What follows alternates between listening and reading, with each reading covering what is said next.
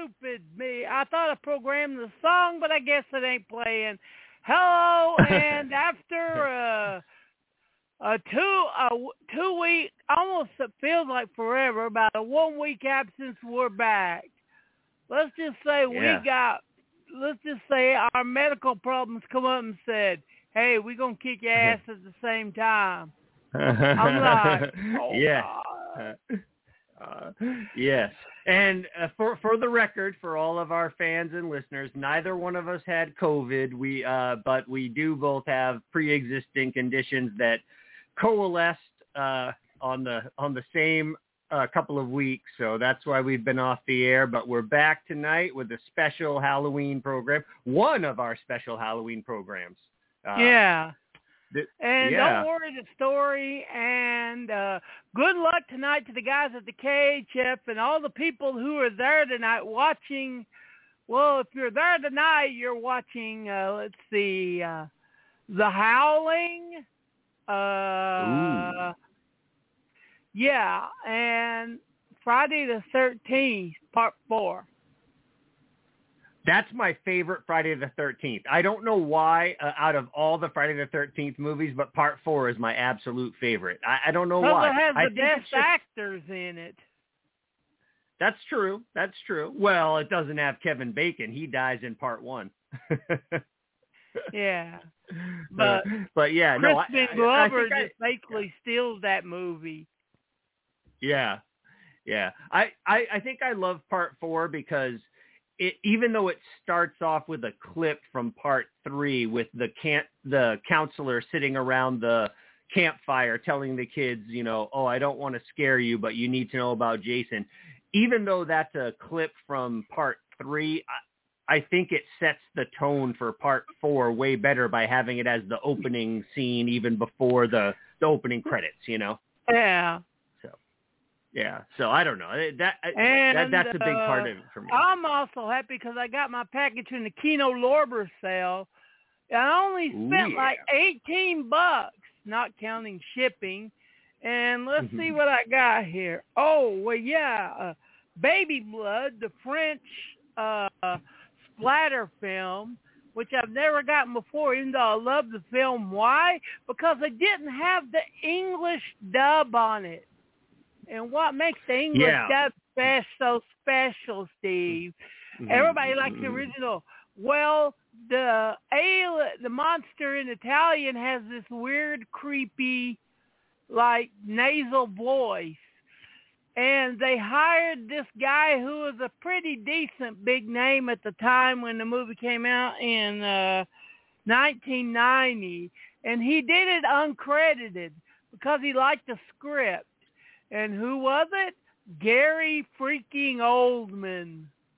Yes. And he gives an amazing performance. I mean, if you wonder how he got so seductive in Dracula, watch the English dub of Baby Blood. Yes. Yeah. Yeah. And you're right. Like, that's like one of those little pieces of trivia that like movie nerds like us know about. But even if you didn't know, if you just watched that, you wouldn't, even if you didn't know that it was Gary Oldman, you'd be like, I like this, I like this voice. This is, I've been watching Squid Game, or I watched Squid Game, which everyone is all crazy about. I don't know why. I didn't care that much for it, but that's a whole different episode. But yeah, one of the things that annoyed me most about it was that I watched it with both. This is what I often do with foreign films and foreign TV shows. I watched it with the subtitles and the translate, the voice over as well. So I often do that just to see the difference between like what the person is actually saying versus how we translate it. But the voices, I'm just like, that was one of the big things that just tore me out of that whole TV show was like, I didn't believe any of the voices. I was like, no, whoever you got to do these, no, don't buy it. That's not that guy's voice. The most important thing there is. Like I couldn't see watching Psycho without Anthony Perkins' voice in it. Yeah, right. And I wonder about that a lot of times too. Like you and I were talking before the show about how I watch a lot of those Fox Sunday night comedy cartoons like Bob's Burgers and Family Guy, Simpsons, and at the very end of the credits, they always list the people who do the voices in Spanish. And I think I would love to see like an episode. Like I've seen every episode of The Simpsons so many times. I think it would be fun to go back and watch an episode that I've seen 100 times in Spanish just to see like, and you and I have talked about this before. Abby and I, my wife Abby and I, we both speak Spanish. So we would understand it. And if it was an episode that I had already seen 1,000 times, I'd be like, that's not exactly how they said it in the episode.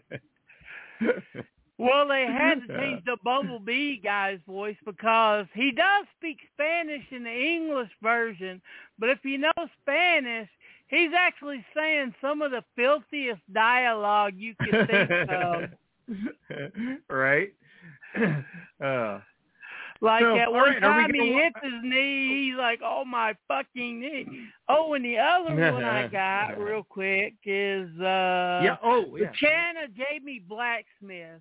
Yes, I know it's not a horror film, but I hypocrited my way into buying it by saying, oh yeah, it's got a bloody axe on the cover. So I can bullshit my way in saying, yes, it's horror. And then I said, think about the white Australian colonists. Yes, this was a horror film to them. Right. Yeah. Nice. Yeah, I haven't gotten anything new. I haven't gotten anything new lately as far as movies are concerned. I think I told you last time we talked. The art theater down the street from where Abby and I live had a Wes Anderson film festival. So every night they showed a different Wes Anderson movie. So that was pretty cool. We went down and saw the Royal Tenenbaums, which is obviously like Abby's favorite director is Wes Anderson. So we have all of his movies on Blu-ray and DVD, but just the fact that we got to see it on the big screen was pretty cool. But, I was actually kind of disappointed in the print. It was like a 35 millimeter print, which I thought would look really nice, but it didn't really pop on the screen. The colors didn't really come through. And that's one of Wes Anderson's defining characteristics as a director is that the colors are really vibrant, Well, after as old as that film is people are spoiled with streaming and Blu-rays, how the colors and the black and whites really pop on it. And they forget that after 10 years, all prints look like well-used whores. Yeah. And I've noticed I can tell and bumps. I'm just talking fade. I can tell the difference at this theater. There's only 2 theaters in this building, and they always show one current film, which they'll show in its like digital capacity, whatever version they're sent, and then in the other theater, they always show an older film that's actually on 30 millimeter or 35 millimeter or 70 millimeter. They have the projectors, but you're right. A lot of times I'll go see a second run and be like, this doesn't really look that good. But you're right. I am spoiled because every fucking viewing device in my house is 4K, from my computer to my TV to my tablet to my phone. Like I can watch anything and it's like, wow, this looks beautiful. It could be, Once Upon a Time in America, a movie from the 70s. And I'd be like, oh, look how nice this looks. 80s. But then 80s. Yeah. But you know what I'm saying? If I went and saw that in the theater, you're right. If they showed me a 70 millimeter print of it in the theater, I'd be like, wow, this looks okay, but, but it's not that crystal clarity that I have at home in my man cave. It's like when the I seen The Hateful Eight in the theater. Yes, we're getting the Tarantino stuff. At the first, they didn't have it balanced right, so there was that shimmy and shake that you remember sometimes you saw when the print wasn't balanced right on the reel. Yeah. And everyone else was like, oh, man. And there was me with one single tear of joy running down my face. You're like, oh, man, if the reel cuts off halfway through the movie and they have to put up one of those, Yeah.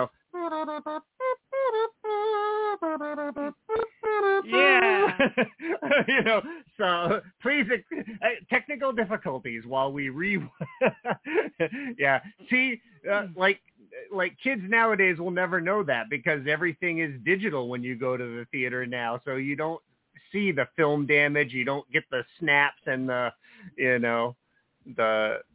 breaks for, oh, sorry, we screwed up. We rarely got them, but that's why they're nostalgic to us. Because if they happened all the time, we would fucking be pissed off and hate them. Well, I grew up in New Jersey, so some of my earliest experiences going to the movies when I was old enough to drive into New York City with my friends, we went to 42nd Street back when 42nd Street showed the classic 42nd Street that you and I fantasize about to this day, kung fu movies, and we couldn't get into the porno movies or the porno stores, but we went down there to watch horror movies and kung fu movies, and yeah, if the film broke or if it just stopped for a minute and they did come over the announcements, like, oh, ladies and gentlemen, we're having a little difficulty right now, but we will get it fixed as soon as possible. Please find your way to the snack bar or use the restroom, and we'll get this back on as soon as possible. Everyone would just start being like, boo, throwing their popcorn and their fucking milk duds at the screen. Like,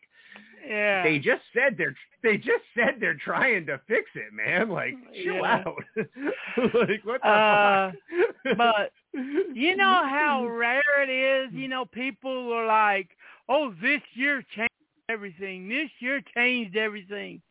But we're in a rare year, 1960, where you can say this movie or this year changed how people watch movies and changed the direction of horror. Yeah, this did.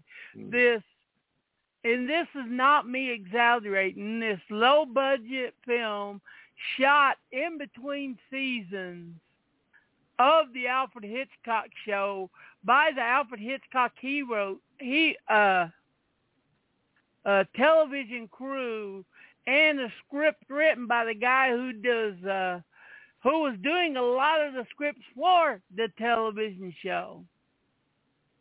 Yes, that was one of the key issues, or one of the key components or parts of this story, is that the studios wasn't really behind the whole idea of this film. And then Hitchcock was like, well, what if I brought my crew over from the TV show that you're already paying for, and I use that crew and I film it in black and white so it'll be cheap. And I do believe, I've read a number of books on this subject, and I do believe that even in the end, the studio was kind of reticent and they didn't really want him to do that, but he did a lot of the stuff on the down low, and yeah, they did. Well, he had that crew so fine-tuned that, and if you read books, he does this. He could just twitch a finger and the whole crew would move and know what the fuck to do.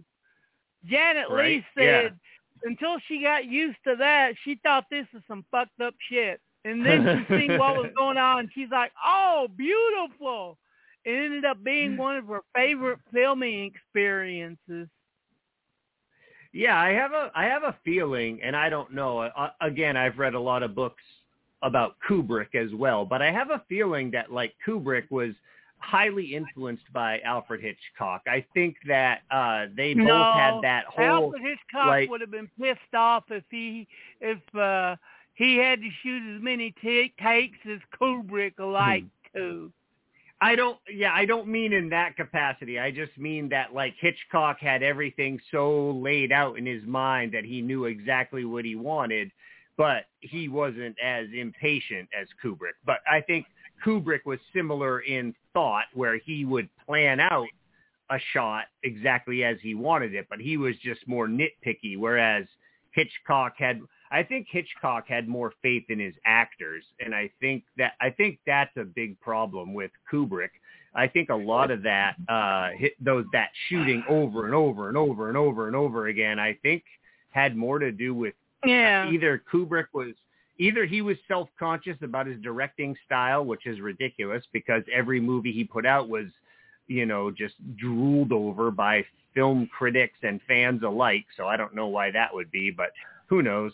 Everyone has their This film did not get one Oscar nod, which is sort of bullshit. If not for the film itself, which was beautifully shot, for the score, which we'll talk about, and it's fucking great. Yep. Or Joseph Stefano's great script. Yes.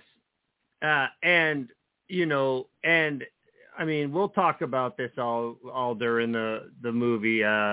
You want to start watching it now, and we'll talk about it as we go? Yeah, we'll talk about that. You ready? And we're at the Universal logo. And start the film when we get to 0. 5, 4, 3. What the hell?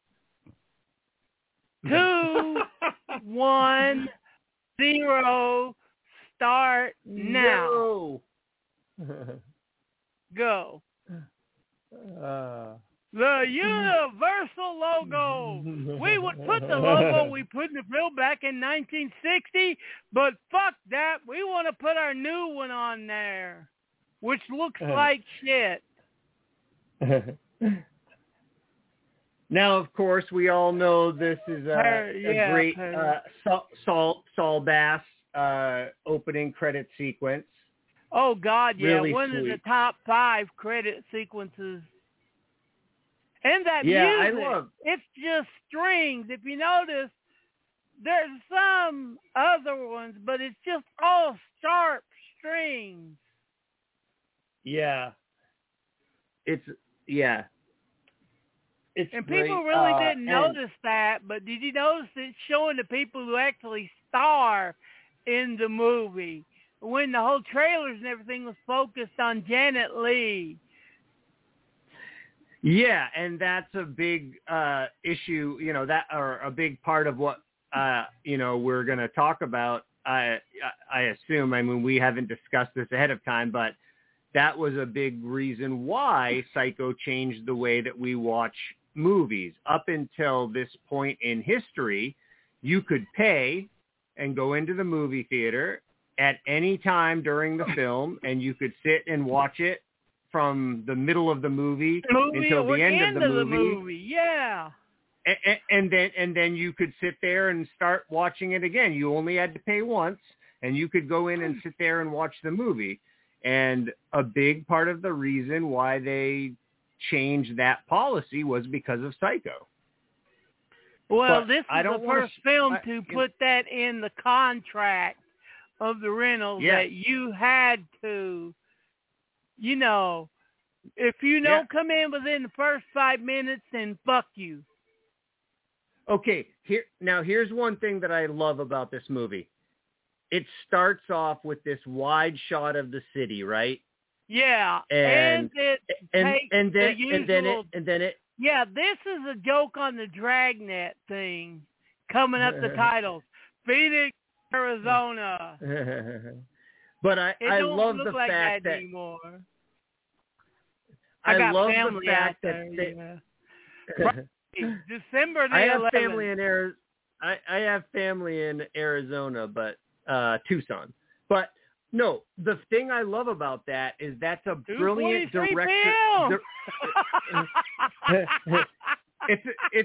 But But the overall direction it's a brilliant technique because it shows you the city and then it shows you a small cluster of buildings and then one building and then it goes into this one room. And I think that was something that Hitchcock was really great at when it comes to directing is he was able to, think about movies like Vertigo or Rear Window. He was really good at being able to draw you into one person's life while also showing you their place in the larger world. And I think that's one of the best examples of that in a Hitchcock movie. Oh my God. Like I said, just, It shows married people fucking and they enjoyed it. Yeah, but she's still innocent because she's got the white bra on now. I know, but she's an innocent young lady. She's gonna lick the stamps. She's gonna lick the stamps. Well, there's no stamp linking, but I'm sure that he put a deposit in her mailbox. John Gavin and Janet Leigh. I mean, this stuff was shocking for 1960. The studio didn't like this from the get-go. Oh, my God, you can't have the female lead in there enjoy sex. We haven't even gotten to the most shocking scene in this movie yet, and I'm not going to spoil it for people who haven't seen the movie, but when it happens, I'll let you know, because there's a scene so shocking in this movie that it was censored in later television viewings. Viewings? Is that what I'm trying to say? Holy shit, man. I ate a bunch of mushrooms before the show, and I'm tripping pretty hard. Yeah, but the funniest thing about the remake, which really sucked, is on Gus Van Zant's commentary. He's like, how can you tell that a gay man did this remake? And the person who was helping Gus has come to say, I don't know how. You have a giant close-up of Hugo, what's his name, the star, Vass in the first 5 minutes. Right? Yeah. Hey, something went wrong. My copy of Psycho just froze up. Okay. Well, we're still just at the scene where they're talking. Technical difficulties. We gotta love it. But yeah, now we're just getting to the part where it was sort of hinting that she would never have a life because whenever Marion brings up she wants to get serious, John Gavin's character right here is him and hawing. Oh man, I got all these bills from my ex-wife. I got this stove. We can't get serious. We can't afford it. And all she wants to be is a respectable wife. Yeah, that's what I was getting at where I said she says, oh, I'll lick the stamps. Yeah. Yeah. When he says, oh, I have to go and pay all these bills. All right, let me see. I'm trying to get it back on. Nowadays, we're looking at him, we're like, yeah, motherfucker, you just want some pussy in another town so you can just come up and hit it and then go. Oh, who's the guy in the cowboy hat right there? It looks like Alfred Hitchcock to me. And who's the girl at the desk? Says her husband's always giving her shit. That's Pat.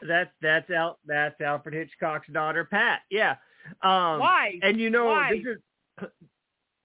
Oh, wife? I thought it was his daughter. No, that's his wife, Patricia. No. So, I was gonna mention this before that Hitchcock, was famous for popping in and doing a cameo in every one of his movies, but he was so excited about Psycho and so dedicated to doing the best that he could with it that he put himself in the in that cameo early in the movie because he didn't want people looking for him for the entire movie. He wanted to get it out of the way as soon as possible and just say, okay, there you go. There's the Hitchcock cameo. Now what? Yeah. I think he did the same thing in The Birds, right? The Birds, he walks he walks by the department store with the two donkeys. Yeah. Like really early in the movie. All right, I'm still trying to catch up with you. Oh, don't right, worry. We're right just at the part where the guy's bragging about his money. While you're catching up, I'll get into a little backstory. We got to go way back to Plainsfield, Illinois, and this little news reporter named Robert Bloch, who had just got word from his police sources that they might be an interesting story up on one of the Bachelor Farmer farms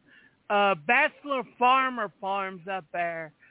So he went up there because he was bored and tired of doing the little fluff pieces.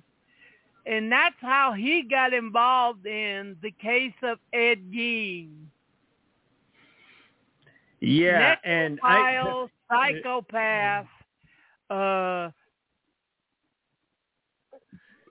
Yeah, and I feel weird about this because, everyone who knows me or listens to our podcast even knows that I'm really interested in like cryptozoology, Bigfoot, UFOs, Loch Ness Monster. I'm really interested in serial killers.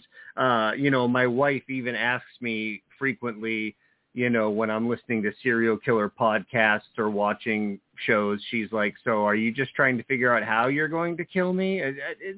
It's not that. But anyway, the point being, when people start talking to me about serial killers, I'm like, oh, my favorite serial killer was Ed Gein. Now, it's dubious to say that you have a favorite serial killer. That makes you sound a little suspicious yourself. Don't worry. There's a lot of people that do that are serial killers today. But yeah, he reported it for his paper, but the details of the case was so outrageous that and what messed up Bloch is that he had pretty much a complete collection of Weird Tales magazine, which had like 3 or 4 of his short stories. Right. So he decided to write a novel about it. And that novel, Psycho, became like an instant bestseller. And interestingly enough, you say that, but that's another part of the Psycho mythology, was that once Hitchcock decided that he wanted to make the film and he knew, he had the twist ending all planned out, legend has it, I don't know if this is true or not, but legend has it that he sent people all around the country to buy up as many copies of Psycho as they could so that people could not read the book so they wouldn't know the twist ending. I don't know if that's true or not. No, he bought copies of the book. It was for the crew. He wanted the crew to be, What happened was that during the filming of the show, one of his a cameraman was reading the book between scenes, and Hitchcock noticed that the guy was like enthralled by this book. So he asked him, "What in the world are you reading?" He's like, "Oh, it's Psycho. It's based on the Ed Gein case. You might want to read it. It's a pretty good book." Right. So Hitchcock read it, and shortly thereafter bought the rights.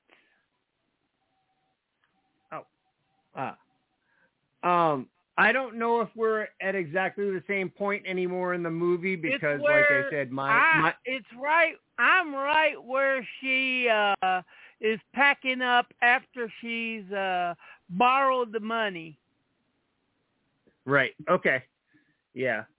I didn't know exactly where we were at, but there is a scene I wanted to talk about I'm a little bit ahead of that, but yeah, I don't know what happened. My DVD or my Blu-ray player sometimes. Don't worry. My Blu-ray froze up, and then it was like weird. I'm not that much further ahead of you, but I just clicked next, and it just skipped. Yeah, I got the scene where she's packing up right now. She's just pushing down on the suitcase and looking at the envelope. So, I'm right where she just got busted. The scene that a certain director ripped off for Pulp Fiction. Exactly. That was what I wanted to talk about. That's what I was going to say, because I'm contractually obligated. I'm contractually obligated to mention Quentin Tarantino every time. And that, I know. I know Tarantino ripped that off from Psycho. You think I don't know that? These are two of my favorite movies. Yeah. But and if anyone, speaking of ripped off, when you remember Cool Hand Luke that come close to 1970? Yeah. Well, the director of it liked the look of this cop right here, the look of him so much that he took that look of the man with no eyes and gave it to the actor that played that.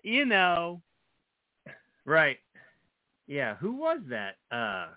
Cool Hand Luke. The guy in the mirrored sunglasses. Yeah. I can't remember his name though.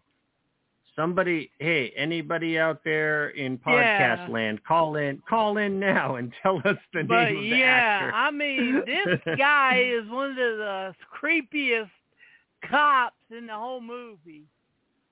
In movie history. I mean, even if you weren't rooting for her, there's still money. Just that guy right there, If a cop pulled over you like that, you'd be like, you'd be thinking about all the shit that you've done in the past. The shot where she looks up through the window and the camera is looking from her point of view, that looks like something out of the Twilight Zone. Like that, it's got that same type of like framing and the way that remember this the background. TV crew said they were used to filming in a TV aperture. So yeah, for sure. I mean, but it does like for some reason his whole character, all the shots of him from her point of view really feel like they really have a Twilight Zone feel to me. And I don't believe that was intentional per se, but it does add another air of mystery to this whole movie, because even though he follows her in the next scene where she trades in the car, we never see him. We never see him again. Yeah. Even as the crime is investigated by private detectives and her family, we never see that cop again. But he does make kind of a big deal of following her around for the next 10 minutes. Because he's making sure that she makes it to town all right. I mean, he's really supposed to be, if you look at his dialogue as written, he's supposed to be a real innocent cop who's basically thought that she was broken down on the highway. Right. Well, he does initially approach her as though he's attempting to make sure she's okay, but I always thought that her suspicious reaction causes him to change his mind about her overall. But I guess I can see it from what you're saying that maybe he's just following her to make sure she gets into town safe. But he does ask the used car salesman. She's got guilt, but she stinks of guilt. Well, I don't know if he asked the used car salesman. That's all in her head. Yeah, well, after she buys the car, and she drives away, the police officer talks to the car salesman and says, "Oh, first time I've ever seen a customer high pressure the salesman." So I mean, I don't know. You're right. That might just be all in her imagination, but it definitely happens. But I love because we're still playing with her. She is our point of view. We're all behind her because we're all seeing this from her perspective. We're used to that kind of storytelling in film, where the person that we see, and by now we get comfortable with, and we, as they say, that filmmaking technique, Well, yeah, I know what you're saying. You identify with a character. Yeah, and, who is our sympathetic character that we're following through the movie? But we're looking at this movie through a different lens. Obviously, I mean, you and I are both hitting our 50s, so we've been around for a long time. But we're so familiar with filmmaking techniques now. I was talking to Sean Timms, our good friend over there at R Massive, who gave us our start as writers. I was talking to him the other day, and I've been watching that new show Dope Sick on Hulu about the opioid crisis in America. And I pointed out to Abby, I said, see, this girl here, she's going to end up being addicted to OxyContin because her bedposts look like pawns in a chess game. And Abby was like, you're probably right. And I was. It ended up, they actually said 2 episodes later, I was a pawn in their game. I was talking to Sean Timms about it, and he was like, you watch movies. He was like, you watch movies in TV in a weird way. And I was like, I guess, I'm like, no, there's nothing against lazy script writing, putting something that obvious in there. But I'm looking at this through the 1960s view where, this movie is so unique. I mean, the audience is already discombobulated because we've seen a virginal hero fuck, enjoy sex, lounge around in her bra, steal money, but we're still rooting for her happiness. Well, yeah, that's what I'm saying is that I'm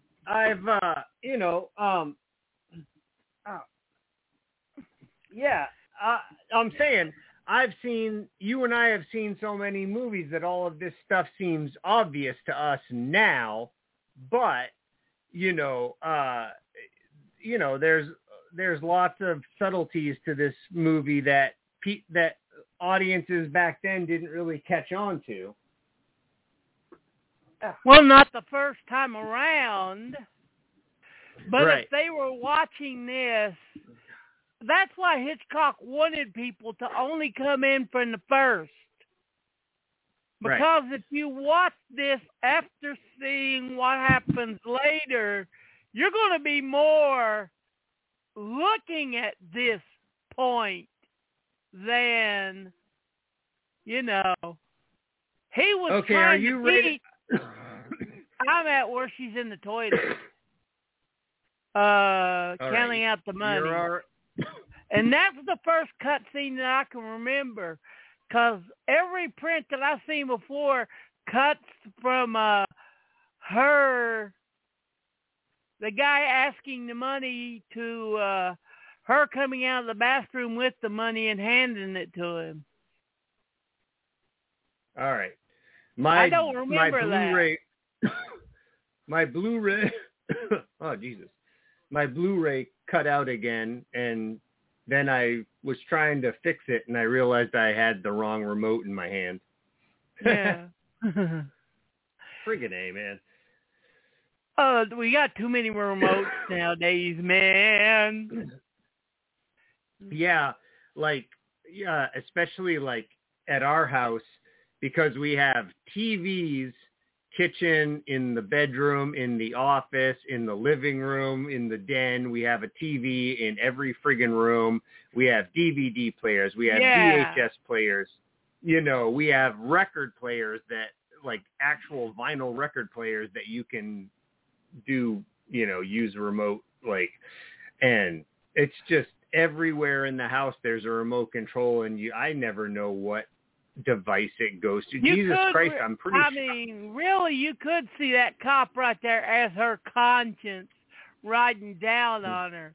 But that, like I said, is watching it from the second time, not the first, like you said. And as gorgeous as this film is, how hard is it really to tell that this was shot for a very low budget and as quick as it was?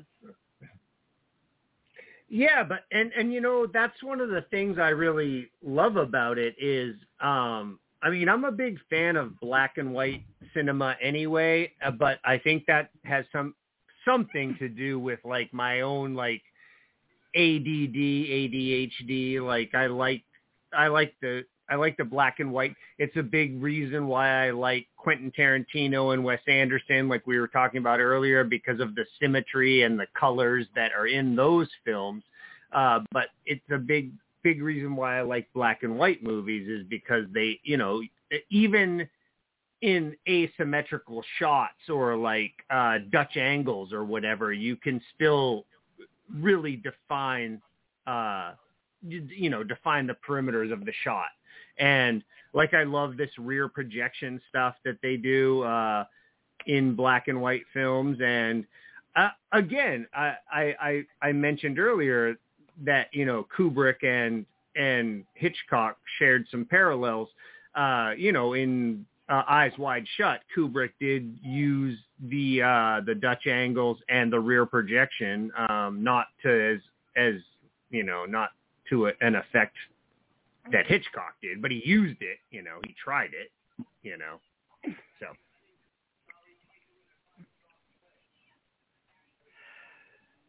I mean, but yeah, see. And plus he didn't sell it in the trailer, which to me is the greatest fucking movie trailer of all time as a horror film. Because if he would have sold this as a horror film, it would have been marketed for the kiddie audience and the kiddie matinees. And even in 1960, you don't want your kids to be watching this. Right? Yeah. No, I agree with you 100%. I do think the Psycho trailer is one of the, it's definitely the greatest trailer of all time. Yeah. And people who've never seen it, I mean, you can probably seek it out on YouTube, but if you have either version of Psycho, Stephen and I each have a different, well, it's not a different version of the film. It's just released on different labels. But yeah, if you get any collector's version of Psycho nowadays, you'll get the trailer, and it's not your typical 30-minute or 30-second movie trailer. It's like 10 minutes where Hitchcock takes you around and shows you around the Bates Motel and the house and everything, and kind of. And we are now telegraphs a little bit of the story. Yeah, 20 minutes into the movie, and the movie is just now getting its main plot started. Mm-hmm. Well, that's arguable. The studio didn't like is that there was a movie before the movie started. Yeah, well, I think that's important, though. I mean, if Marion hadn't stolen the money from her boss, then she could have just driven to the Bates Motel, and the rest of the events of the film could have occurred just her on her way to meet her boyfriend. He doesn't know that she's coming. He doesn't know that she stole the money.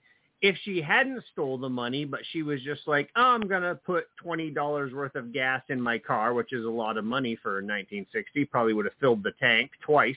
And then I'm going to drive out there and meet up with my boyfriend. Okay, you know, but the fact that she stole the money is what leads us to, you know, her being pursued by not only the private eye, but her family, guilt. You know.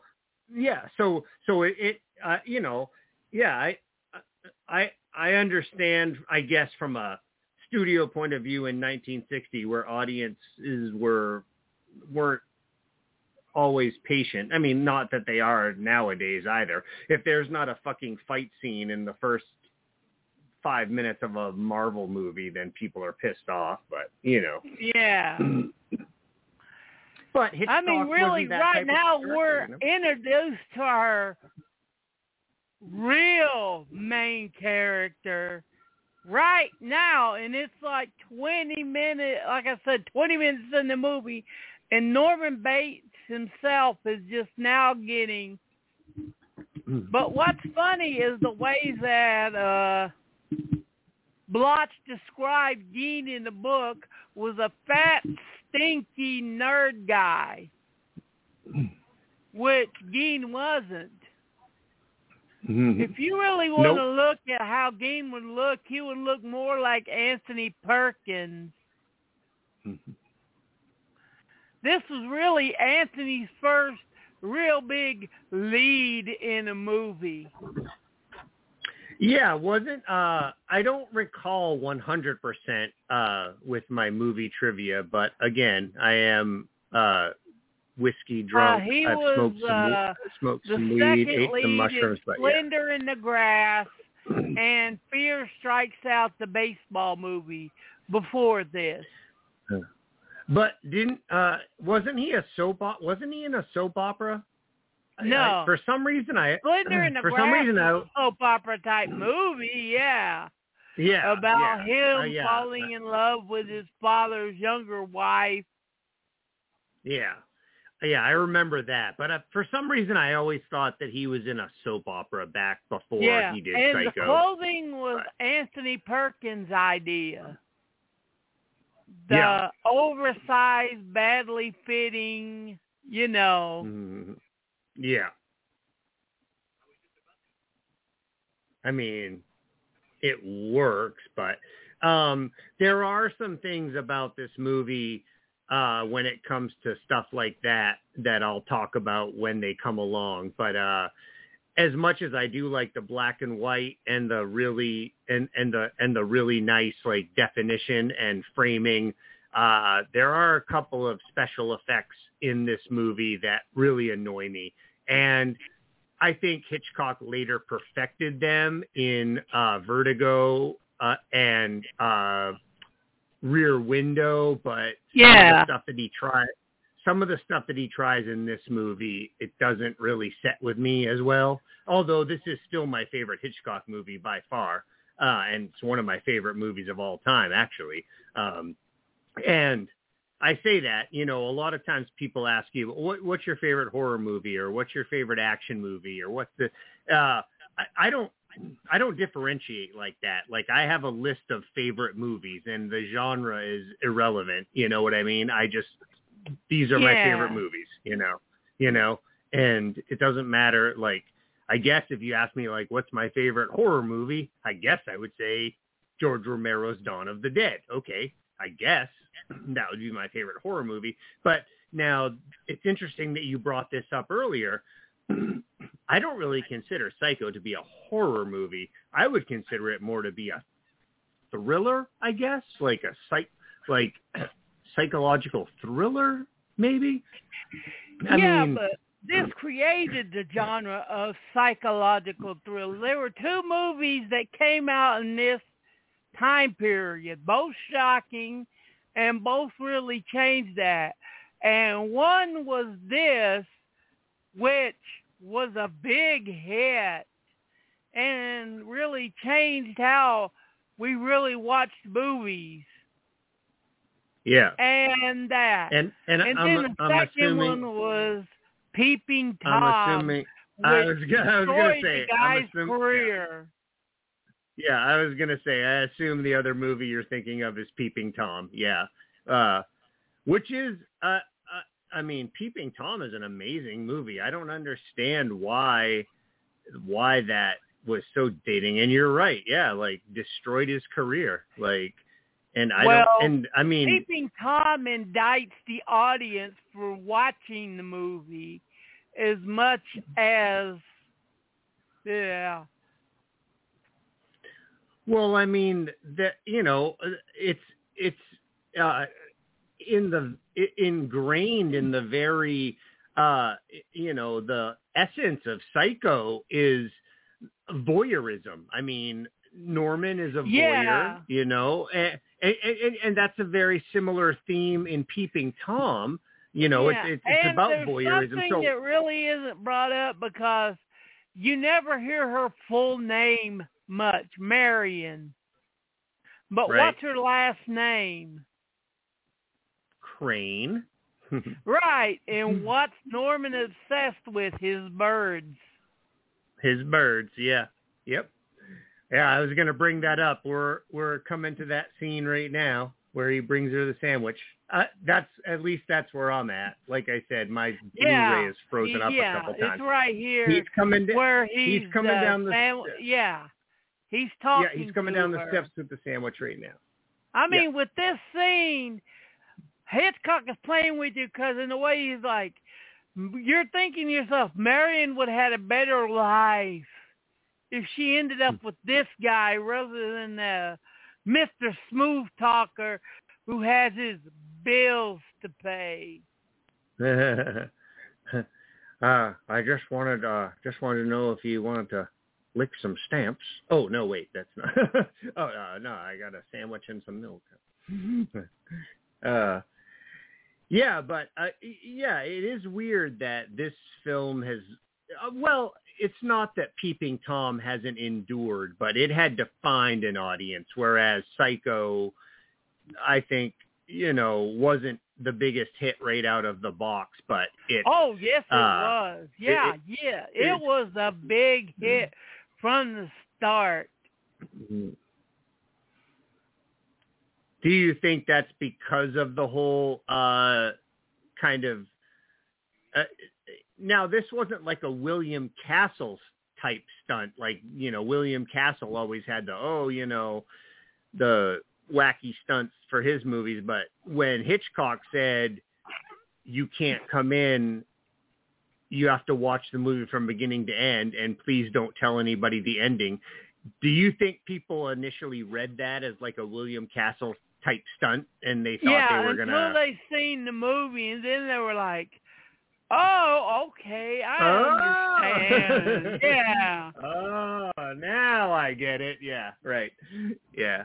This is basically Hitchcock sitting in the back of the theater, knowing what's going to come up, and just waiting for the shoe to drop.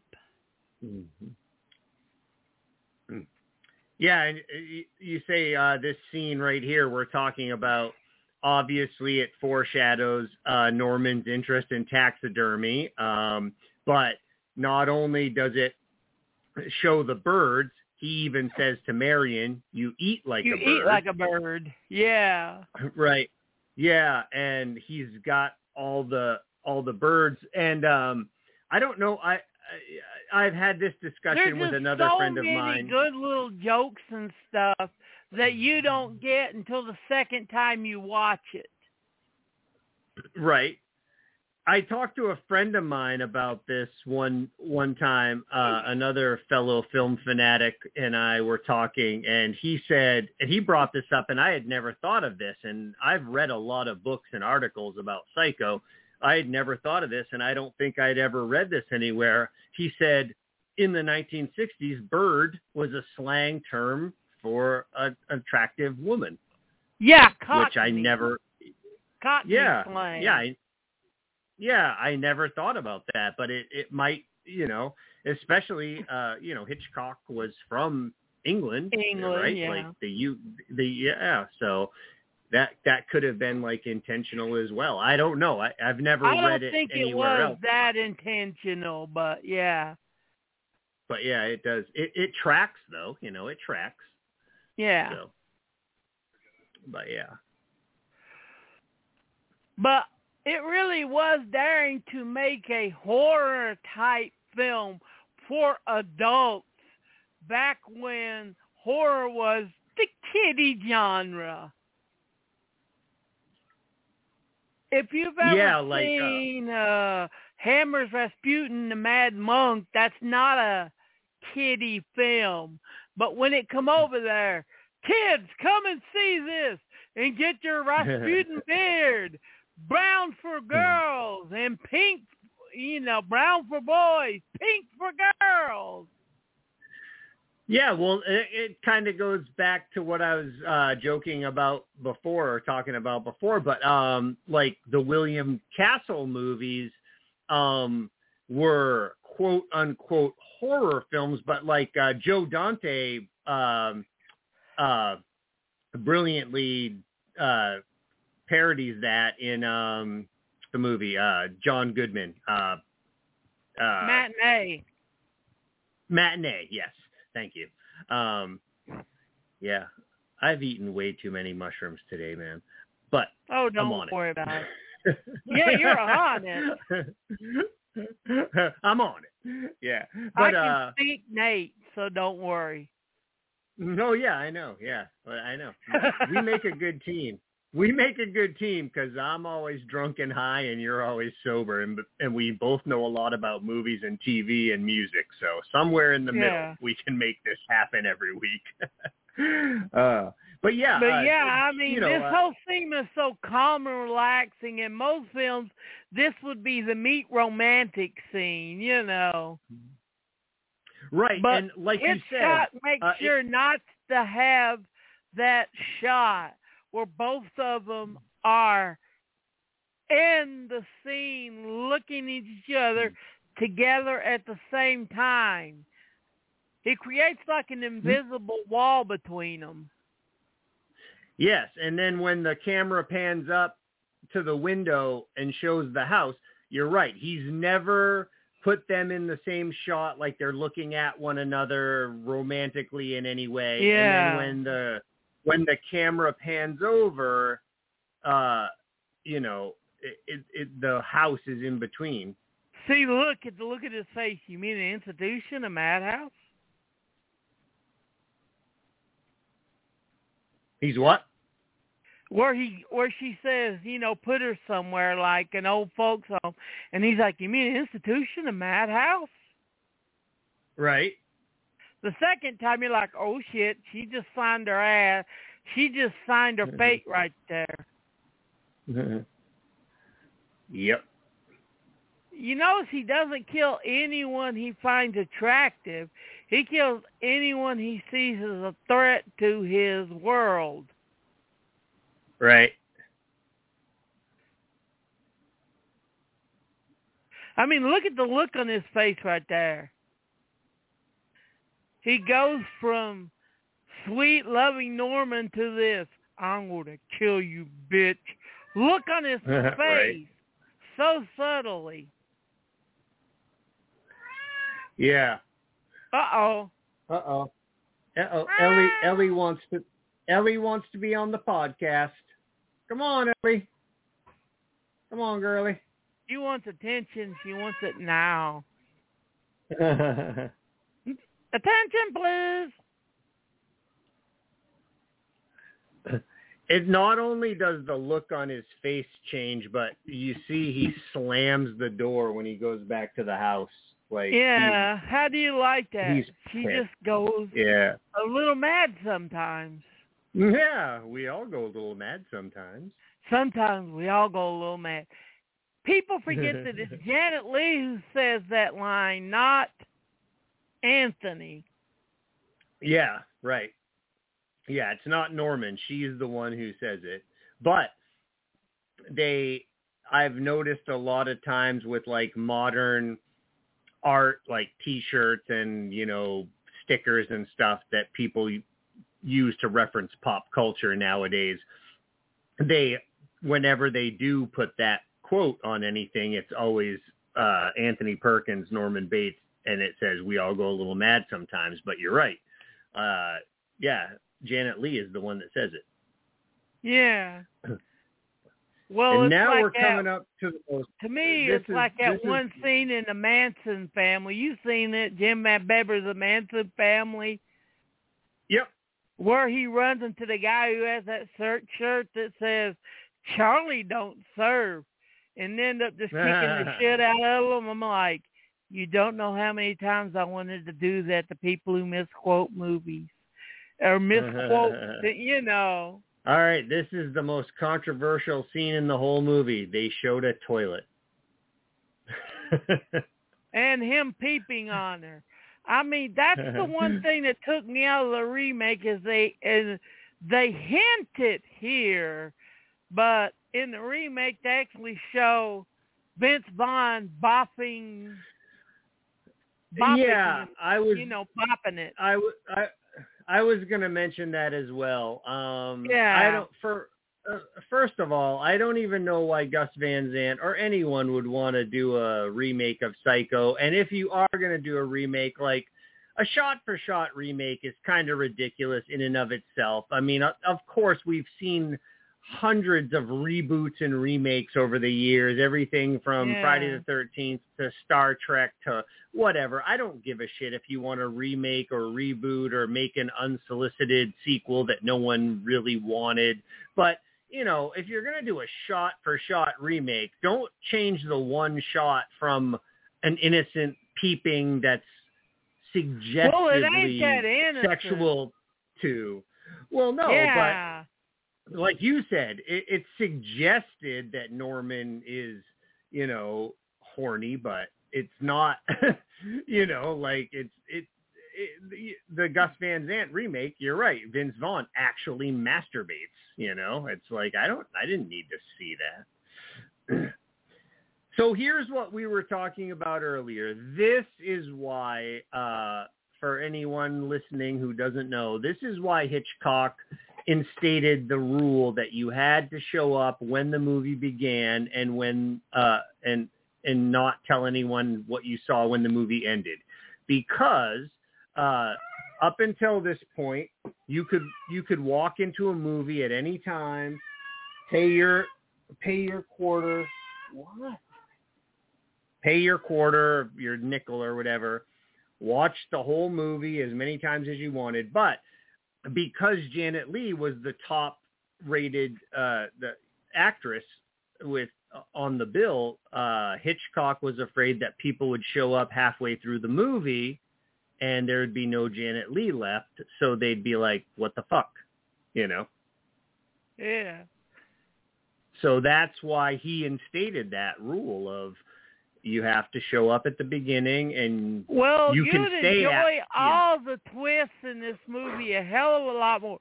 Oh, this sound right here was considered shocking.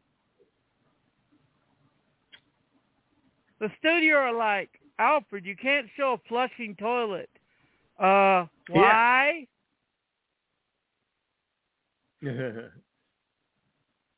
Yeah, there was something about toilets. And in case you're wondering, for the first 2 times that she filmed this, she had falsies on.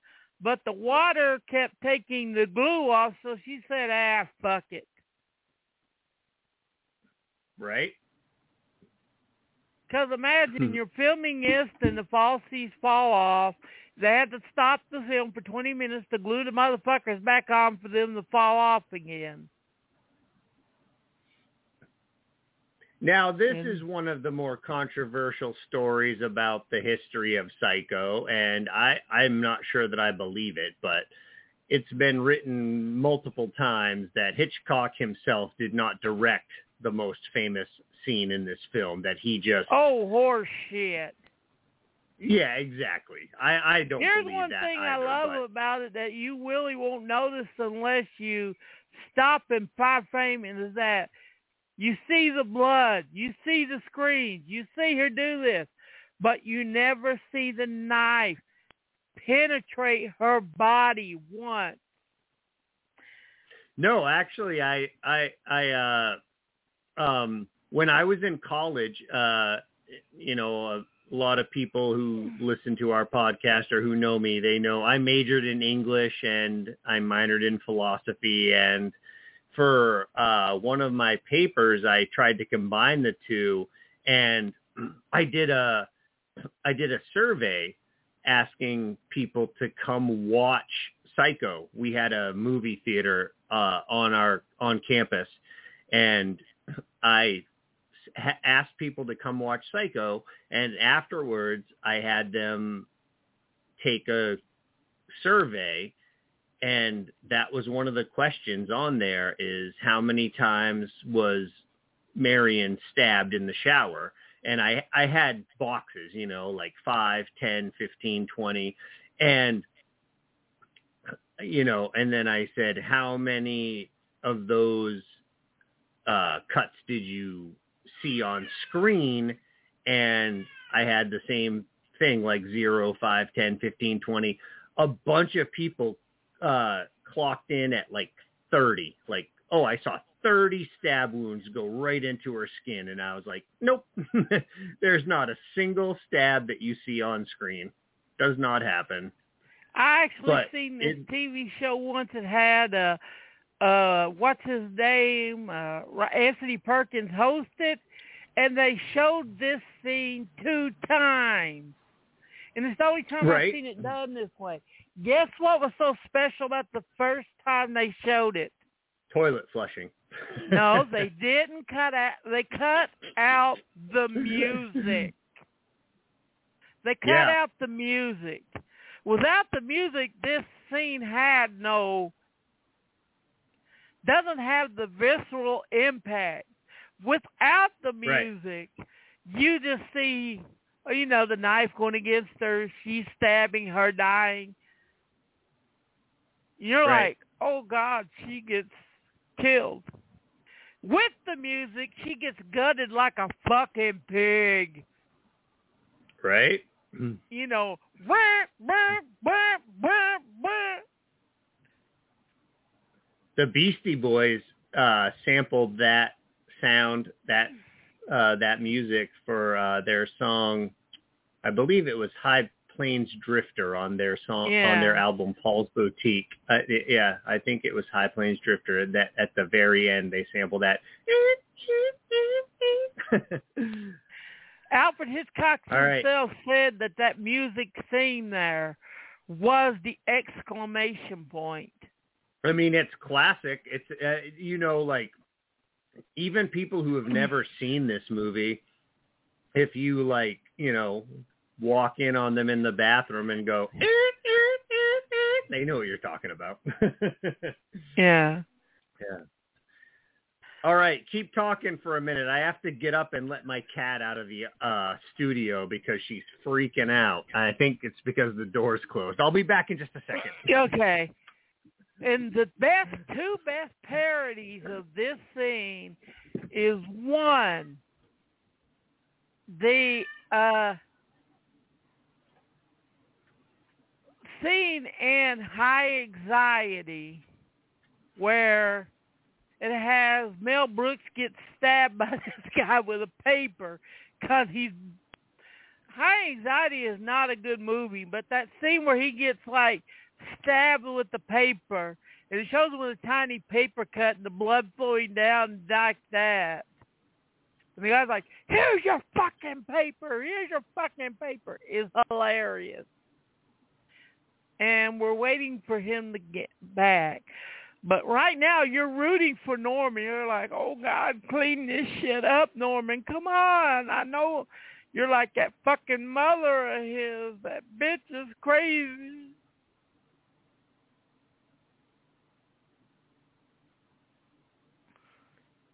The cat has killed Nate. He is officially dead right now, and the cat is dragging his body out.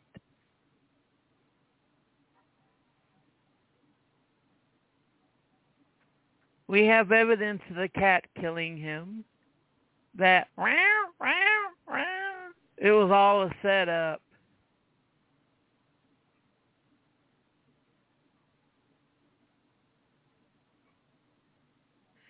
him cleaning it up. That's the only really gore you see in that scene is the blood flowing down there and this on the tub.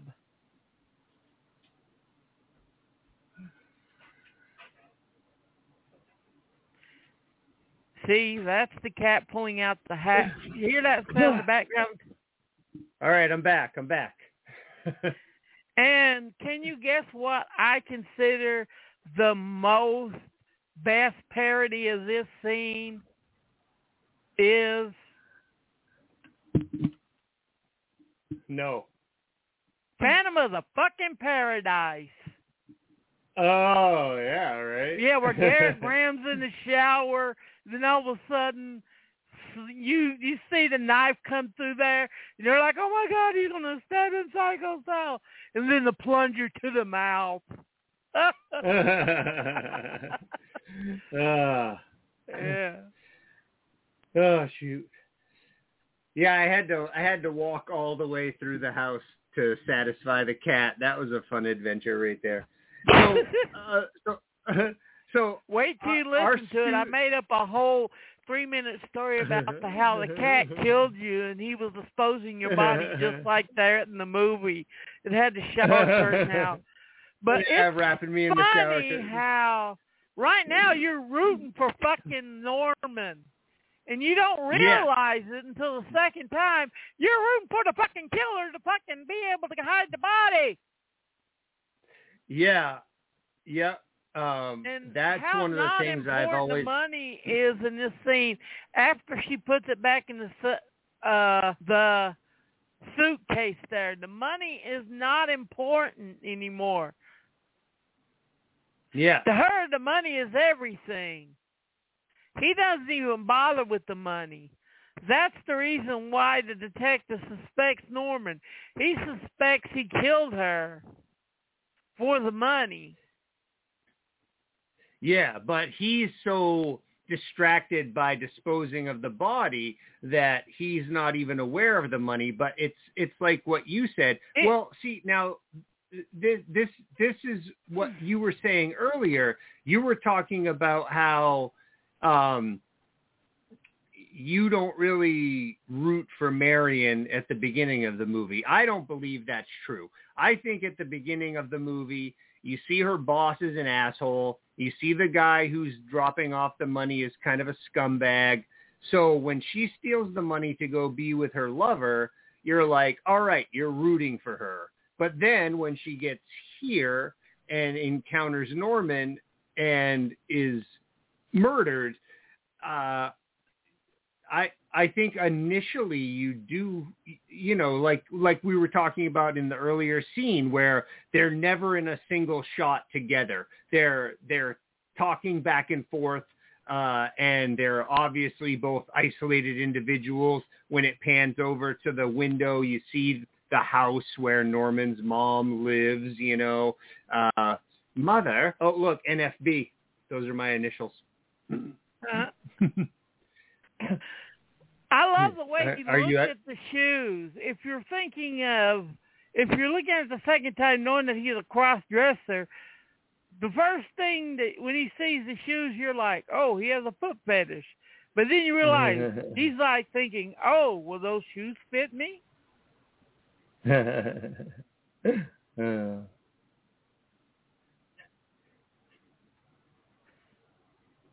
So are you at that? Is this where you're at in the movie? I know mine's frozen up a couple times. Are you at the point where he's putting the car in the swamp? Yeah, it's right before that. It's right when he's getting all of her shit together, and he just grabbed the paper with the money and just did that. I think even if he knew the money was in there, he wouldn't care. Yeah, no, you're right. If it's he was not about the money, but... he would have a connection in Eating Raoul where he would like, oh, mother's killed someone else. Hey, Joe, we got us a good car right here. Right. Yeah. No, I might have gotten a little bit ahead of you when the last time my Blu-ray froze up, but I'm right at the part where he puts the car in the swamp. And that's what I was talking about. How great is that? Because when the car goes in there and you're like, and it doesn't go all the way in, you're like, oh shit, come on. And then the second day you're like, hey, what the fuck was I rooting for? Exactly. Yeah, that's what I was getting at when I said that. I was like, at the beginning, well, you said that you're not rooting for Marion in the beginning. I am personally. Her story tracks with me. I'm excited for her. Because if you really read between the lines with the John Gavin character, he's just another one of the scumbag men in her life. Yeah. I mean,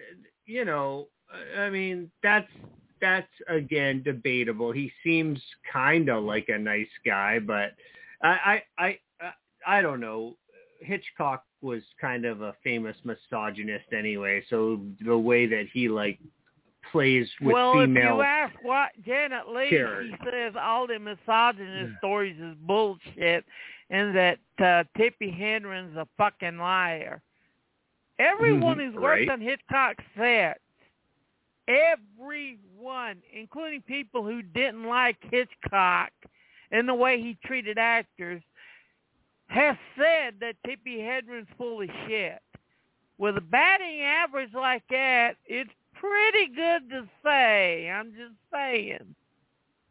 Right? Yeah, Hitchcock was a son of a bitch toward his actors, but Tippi Hedren was full of shit.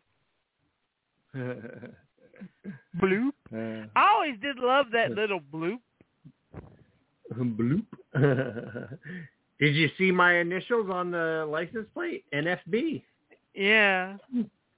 Sam Loomis's.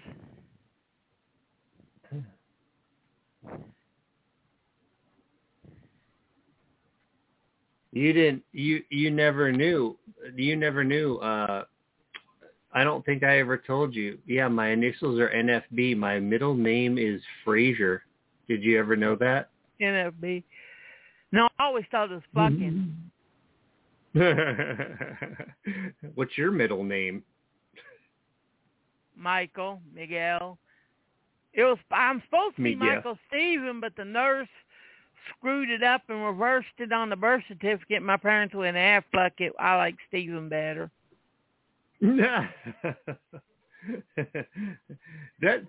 sounds like a plot point in a modern horror movie, are you Michael or Steven? Like there was one of each, Yeah. I can see it, it's the birthday, like you were born a twin. One of you was Michael and the other one was Steven.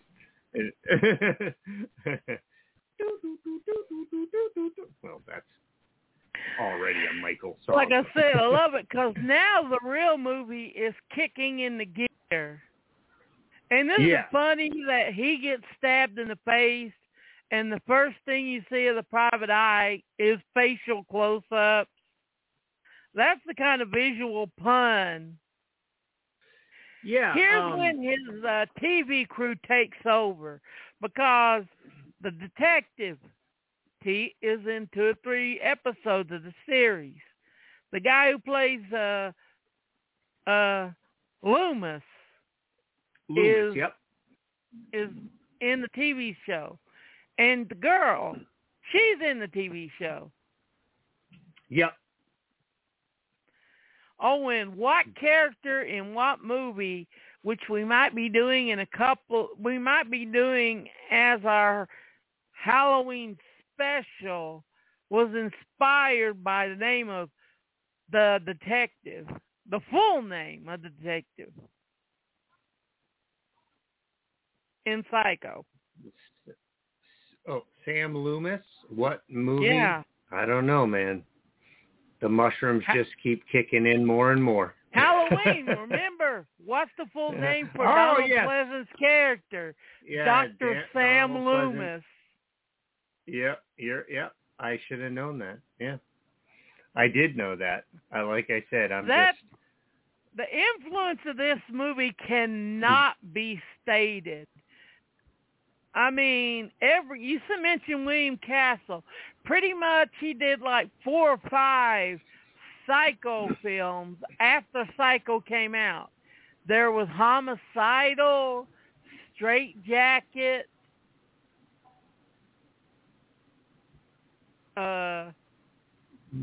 Berserk.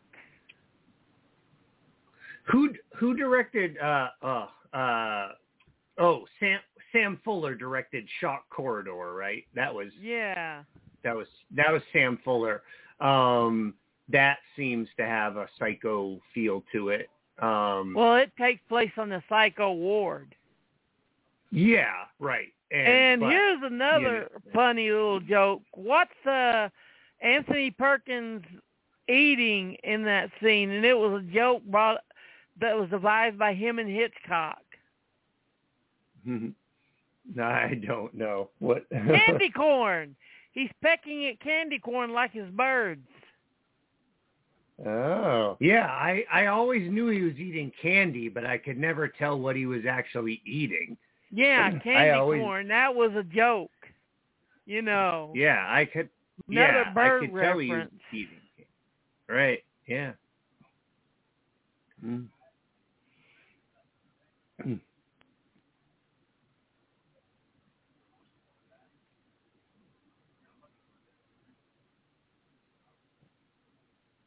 Arbogast. Arbogast. I think I mentioned to you earlier. I've been watching that. There's the cat again. Yeah, here she comes. Oh yeah, I know. I was gonna say so. I still say she wants to kill you. She's trying to lead you into a death trap.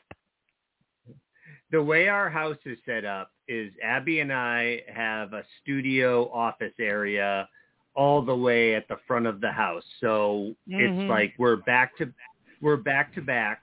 I have my space over here where I do my music and my writing and my podcasts. And she has her area over there where she pays all of our bills and does her painting and her studying because she's the responsible one and I'm the fuck off. But then you have to walk out of the office into the living room. Then you have to walk down a really long hall to the kitchen on the left and the bedroom's on the right. And then the bathroom is all the way down there at the end of the hall. And the cat just wants some treats. So she starts freaking out. And I'm like, I have to walk half a mile to dump some treats into her treat dish so I can come back and finish the podcast. Oh, yeah. I'm just like, what the fuck? See, he's eating the candy corn like a bird. See, look, he even looks like a bird in that shot with his beak, you know. Yeah, right? Yeah. Even like the weird way that he's chewing, like it's not like he's chewing with his side. Like if I put a piece of candy corn in my mouth, I'd chew on the side, but he like he's rubbing his teeth back and forth. He's not like just chewing up and down. You know, he's kind of like kind of like you said, like bird style. He's choking it down like a duck, like the way a duck eats. You know. Yeah. Really, Anthony Perkins don't get the credit for the amount of research and work he put into the role. Right. He even looked up Ed Gein as a person, you know. He even read the Judge Gallagher book that was out, which is, if you're looking for the best book on Ed Gein, look up that book. I think you can still get a second or third or fourth printing of it cheap. Yeah, I have a really good Ed Gein book. It sucks. We talk about this all the time, but my wife and I moved from a 4-bedroom house into a 2-bedroom apartment. So a lot of our stuff is in storage right now. And Don't be worried, fans. This was not a financial issue. We just had to move quick because we both got new jobs in a new city. So we're still financially stable. Thank you for your concern. But yeah, it just sucks because so much of my stuff is in storage now. Like so many of my toys and movies and records and books. I can't always access my stuff, but I have a really good Ed Gein book, but I can't remember what it's called. But yeah, so I forget what the Judge Gallagher book is called, but it basically has all the trial transcripts, the police photos in it. Right? Yeah. The book that I'm thinking of has a lot of photos, and it doesn't have any transcripts though, so we're not talking about the same book. It has all of the crime. It has all the crime photos, but it doesn't have any transcripts. But it's just funny that most people think that Ed Gein was an extreme serial killer when really he only really killed maybe 3 people. Yeah, the rest of the bodies and stuff was just people that he dug up from the graveyard. Yeah, I'm pretty sure that he only ever actually killed 2 people. All of the other remains that they found at his homestead were bodies that he had exhumed from the local graveyards. I believe he only ever killed 2 people, or at least, I don't know, at least found freshly killed bodies and dragged them back to his house. But I'm going to assume that the 2 fresh bodies that they found at his house were people that he had actually killed, because I think he went on like a 2-day killing spree, which ultimately ended in him being arrested. So that's what busted him. It was during hunting season. Remember, that's one thing that was more in the range if you get the director's cut than there is that he didn't see them as people. He seen them as deer. Yeah, well, one of his victims was found hanging in his garage, sliced up like a deer. Yeah. So, well, that he knew how it was dressed. Yeah. Dressed like a deer. Yeah. But yeah, Deranged is definitely the best version of the Ed Gein story. Robert Bloch will admit that he took inspiration from Ed Gein for Psycho, but I think this is kind of funny, but Tobe Hooper will swear up and down that he never heard of Ed Gein before he wrote and directed Texas Chainsaw Massacre, and I just don't believe that. It's so similar. There's so many parallels. I don't believe that Tobe Hooper never heard of Ed Gein. Well, yeah, I believe it because the way he says it is that he did, until he was trying to write a script for a horror film, he never heard of Ed Gein. His is a cross between Ed Gein and the Texarkana killer. Oh, what's that? The town that dreaded sundown. Yeah. Sundown. Yeah. See, I always thought that Friday the 13th had more in common with the town that dreaded sundown. Only because they both wore potato sacks. You're a fucking potato sack. How about that?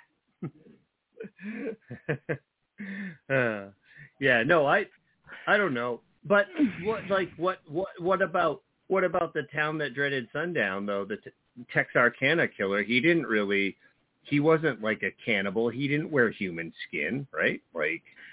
Yeah, but he killed a lot of people around the Texas OU border, which is the area that the Leatherface's, the cannibal family in the Texas Chainsaw Massacre had their thing. The Thing? They did the thing with the what? They did their thing with killing people. Yeah. Right. But I'm just saying, it seems, like there's a lot. It just seems to me like, the cannibalism the cannibalism angle is just good spice. Like, it was never proven that Edward Gein was a cannibal. I mean, he did make belts and stuff, and he wore a skin suit to keep his mother alive. But there never was really any proof that he was a cannibal. Technically, he was a necrophile. Yeah, I agree with that. And like I said, I've read a lot about Ed Gein, and I've seen a lot of movies and documentaries about him, and I believe that as well. I mean, when you talk about someone like Jeffrey Dahmer, and they go into his house and they find skulls boiling in the on the stove, or yeah, you can say, oh, maybe he was just boiling the skin off so he could keep the skull. Well, he confessed to being a cannibal, so he could keep them inside of him forever. So it wasn't cannibalism as food sustenance. It's just one of those he wanted to make sure that part of them was always with him. Yeah. That was his thing, is he didn't want to be alone. Edward Gein's thing was that he missed his mother and wanted her to still be alive. Yeah, and that kind of brings us back around to Psycho, which we are still watching for anyone who's out there listening. We are still watching Psycho. And that's a big Norman, plot point. We'll get into later to what his thing was. Yeah. The closest thing that he has related to Ed Gein is the whole taxidermy thing. Right. And I think you're right. I don't believe that Ed Gein was a cannibal, but he did take a lot of dead bodies and, like you said, make belts and window shades and lamp shades and things like that. Yeah, it's one of those where he was always taught that once you made a kill or to respect the body or the deer's body, you didn't waste any of it. Yeah.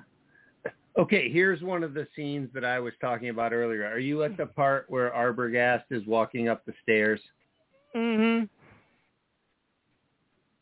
This is one of the most amazing fucking shots, because I can't figure out how he did it. It has to be like rear projection. It has to be rear projection, like I was talking about before, just in a new and ambitious way. And here's the first time that we see Mother on screen.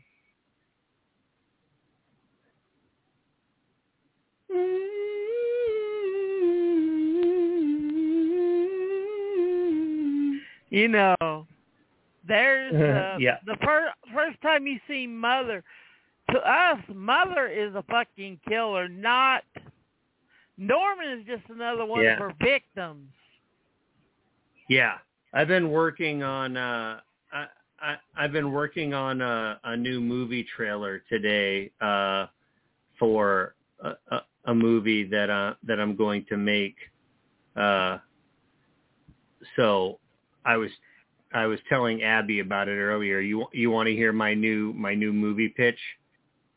Is it another one of those like the 31 Days of Bradford, where basically you created the odds? Or is that one we don't talk about on the air? I'm sorry. No, I was just joking around earlier today, and I was like, this is how you make a movie trailer for nowadays. We were talking about how great the trailer for Psycho is. This is how fucking lame movie trailers are now. You ready? Yeah. Cut.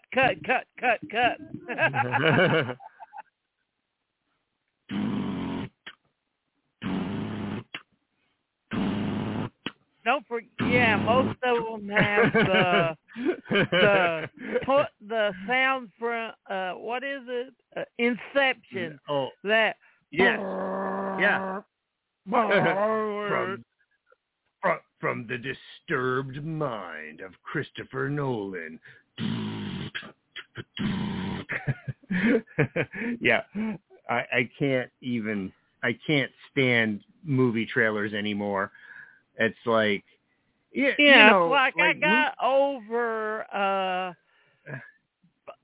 maybe a week. If you just watch them straight, the timing of them would last maybe a week straight with no sleep of movie trailers. And they're all 60s, 70s, 80s. Not one. There's not a single trailer comp that has 90s trailers on it. And like modern trailers, don't forget, you have to have a upbeat pop song that is sung in like halftime. It has to be. There has to be. Name any pop song from the 80s, and you can just slow it down, put some of that Christopher Nolan into it, and then, or throw. It's fight, cut. Yeah, right. Or yeah. action. What was I was trying to think of the song that I was singing to Abby earlier today that I was like, see, I can put this in my trailer for the movie that I'm never going to make. I can't think of it now, though, but it was a stupid 80s pop song, and I was just like, look, if I sing it slow like this, and I do the Christopher Nolan, Well, don't forget the very first trailer for the modern Dune, which I'm probably going to watch tonight. It was Brain Damage by Pink Floyd, Slow Down. Right, yeah. Yeah. Somebody's going to use that. Here, these two characters are in maybe 4 or 5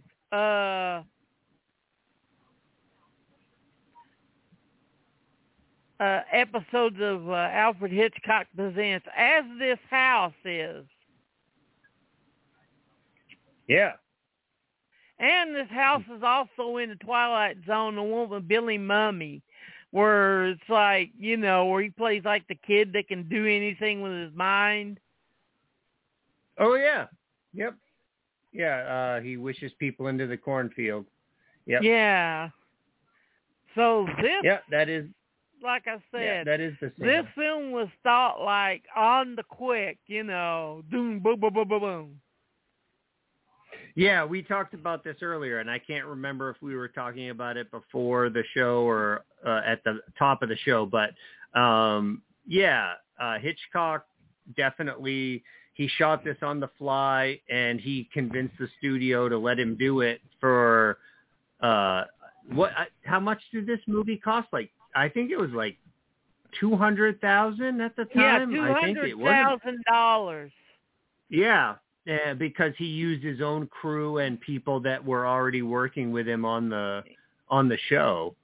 So, like you said, a lot of these actors show up on Alfred Hitchcock Presents, and but yeah, they were also doing Studio 90 and the Twilight Zone, and just a lot of those shows back then. Like I said at first, this crew was such a well-oiled machine by then that he could like lift his finger and they knew exactly what to do.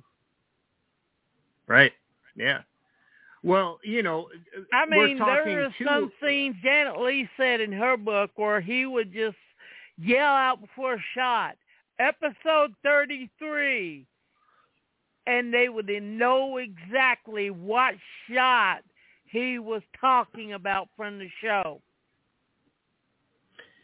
Yeah, and I think a lot of these these cast and crew members, you know, we have to look at the fact that around the time that Psycho was released, this is when we were going from mostly live television to like the early days of filmed television that would be shown later. So many of these crew members and actors and actresses were familiar with the, you know, go, go, go. It's live TV, you know, that, like you said, they became a well-oiled machine because they were working together under such intense conditions when you're talking about live television. And well, remember, not live television. It's just they were able to pump out those 30-minute episodes, you know, just boom, boom, boom, boom, boom, boom. The only ones who really weren't members of the Traveling Carnival of Alfred Hitchcock Presents are Janet Leigh and Anthony Perkins. Yeah. Hitchcock was impressed about how quick they got into the groove. Yeah, I don't believe that. I know Janet Leigh was never on an episode of Alfred Hitchcock Presents, but I think Anthony Perkins was on at least one episode. Yeah, I don't recall. This. Yeah, I don't think Janet Leigh was ever on an episode of Alfred Hitchcock, but I'm pretty sure. And this woman, Mother, yeah, was in a couple of episodes of Alfred Hitchcock Presents. So Alfred knew her voice. But yeah, I do think there's some merit in what I was saying before, is I think a lot of these people were able to work together really well because they did, like I said. And how do you love how Alfred is keeping us out of the loop? You know, I mean, most filmmakers will go in and show us the punchline right now. He keeps it until basically you can hear slap, slap, slap, slap, slap on the reel. Right. Of the last reel hitting the film. Yep. So you said you're going to go see Dune tonight? It's HBO Max, man. Oh, okay. I thought you meant you were going to go to the movie theater. I was like, it's 10 o'clock at night, man. You're going to go to the movie theater right now? No, it's HBO Max. Yeah. I'm going to get off here, make dinner, and basically watch Dune. After I do a spot check on the Blu-rays, of course. I'm real weird about that. Make sure that the disc works. Nope, I'm the same way, man. Like anytime I get a new Blu-ray or DVD, even VHS tape in the mail, I always check it to make sure that it's going to work. The only two really aesthetic changes that Gus Van Sant, he said, this is a shot-by-shot remake, but I'm making it in color. And then, well, that line just perfectly. He was like, you're making a shot-by-shot remake? And then the one on the screen said, no, you're not. And then I said, he shot it in color. I'm like, God damn, fucking beautiful fit. You know, really, once you change something that major, you're not doing a shot-by-shot remake.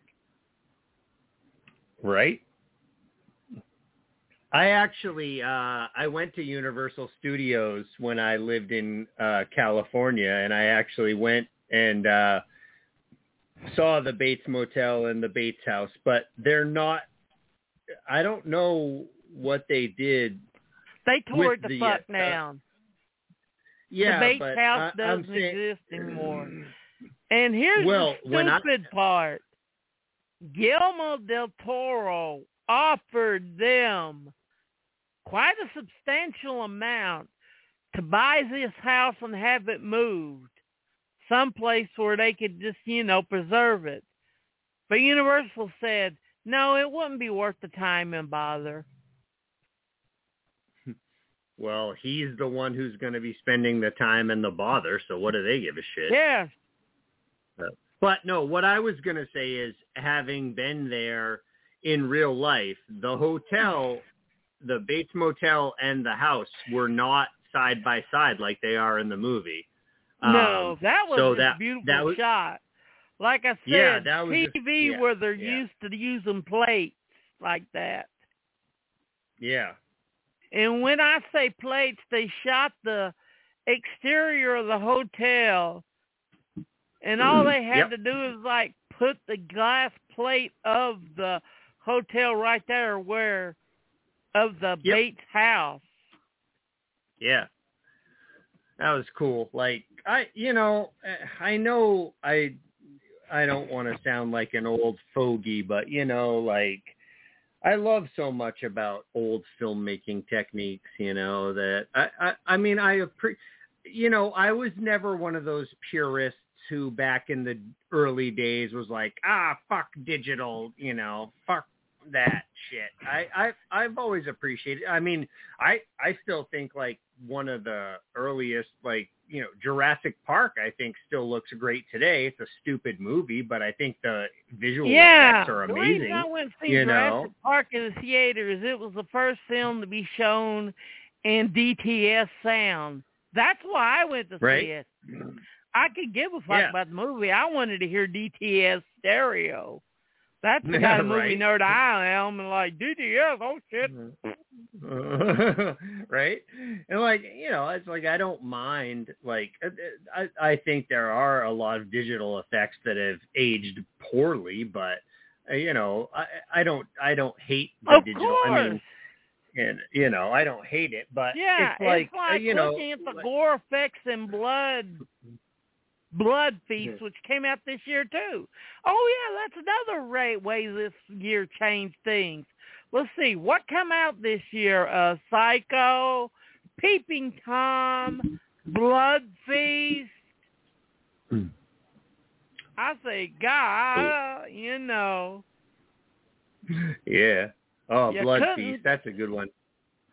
I mean, it was just the first pure splatter film, but after 1960, it was like you can't go home again. Right? Yeah. It opened doors that you couldn't close again. I mean, we haven't said it yet, but one of the most titter-inducing and taboo-busting things that was in the trailer is a toilet and a flushing toilet. No, I know. I mentioned that earlier. We talked. Is that in the trailer? You mean? Yeah. Because we talked about it in the movie. Yeah, that's one of the very last shots in there. In the trailer, yeah. Yeah, he's like, oh, there's the toilet, and everybody's like, yee, because for some reason, defecating and peeing is a taboo thing. Right. Yeah. And it plays such an important plot point too, right here. It's like Norman cleaned up all evidence, but they find something. Except for the one thing that didn't get flushed down the toilet. Yeah. Yep. Yeah. But I mean, and yeah, how would you? I guess. As far as I understand from everything I've read and seen about this movie, is the major problem that the censors had with it was showing the toilet flush. If she had just torn up the paper, thrown it in the toilet, but you wouldn't even know that, because I guess they weren't even supposed to show toilets on screen. Yeah, they weren't. Like I said, defecation and urination was like taboo on films back then. But even showing the toilet itself, like, would have been. I don't know how they could have played. I don't know how they could have played that off, because like you said, the sound effect itself was offensive to some audiences. So it's like, what do you, what are you supposed to do? You can't show the toilet. You can't show the toilet flush. You can't play the toilet flushing sound effect, but you need to, like you said, major plot point there. We need to be able to discern what's happening, right? Yeah, I mean, it's like All in the Family.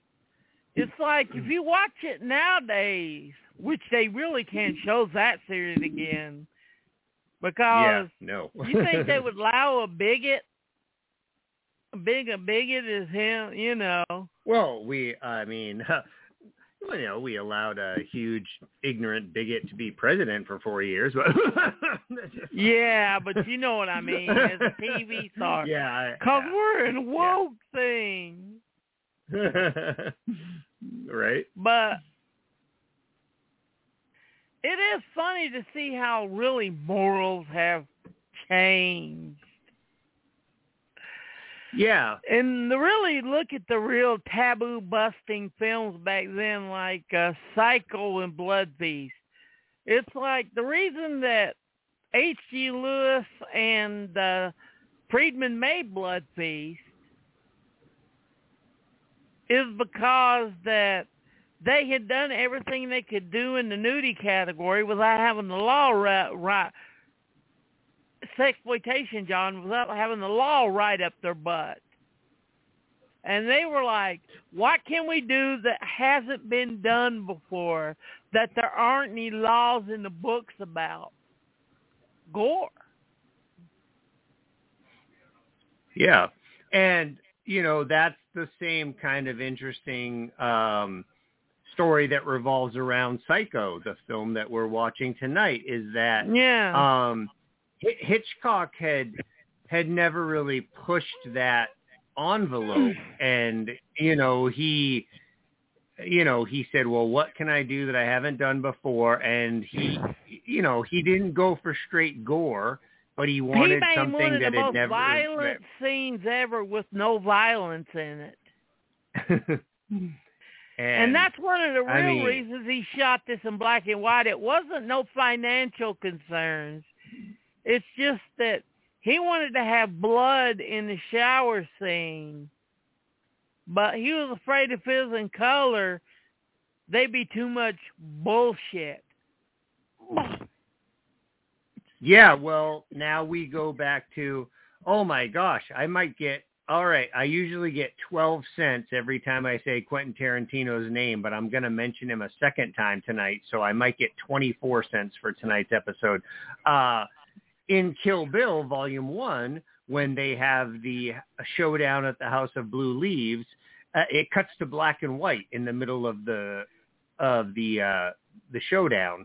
And if you and I both know, because we both have copies of The Whole Bloody Affair where you can see it in color, but the reason why they cut to black and white in the American version was because the censors were objecting to the blood spray and all that. And we've talked about this before, like how Taxi Driver, Martin Scorsese just lightened the tone of the blood a little bit, and Robert Rodriguez cut like a quick scene from Planet Terror, not even the scene, he just did a quick cut so that the blood didn't spray as much, and he was able to cover that because he was doing the whole grindhouse, like, oh, it's all scratchy and,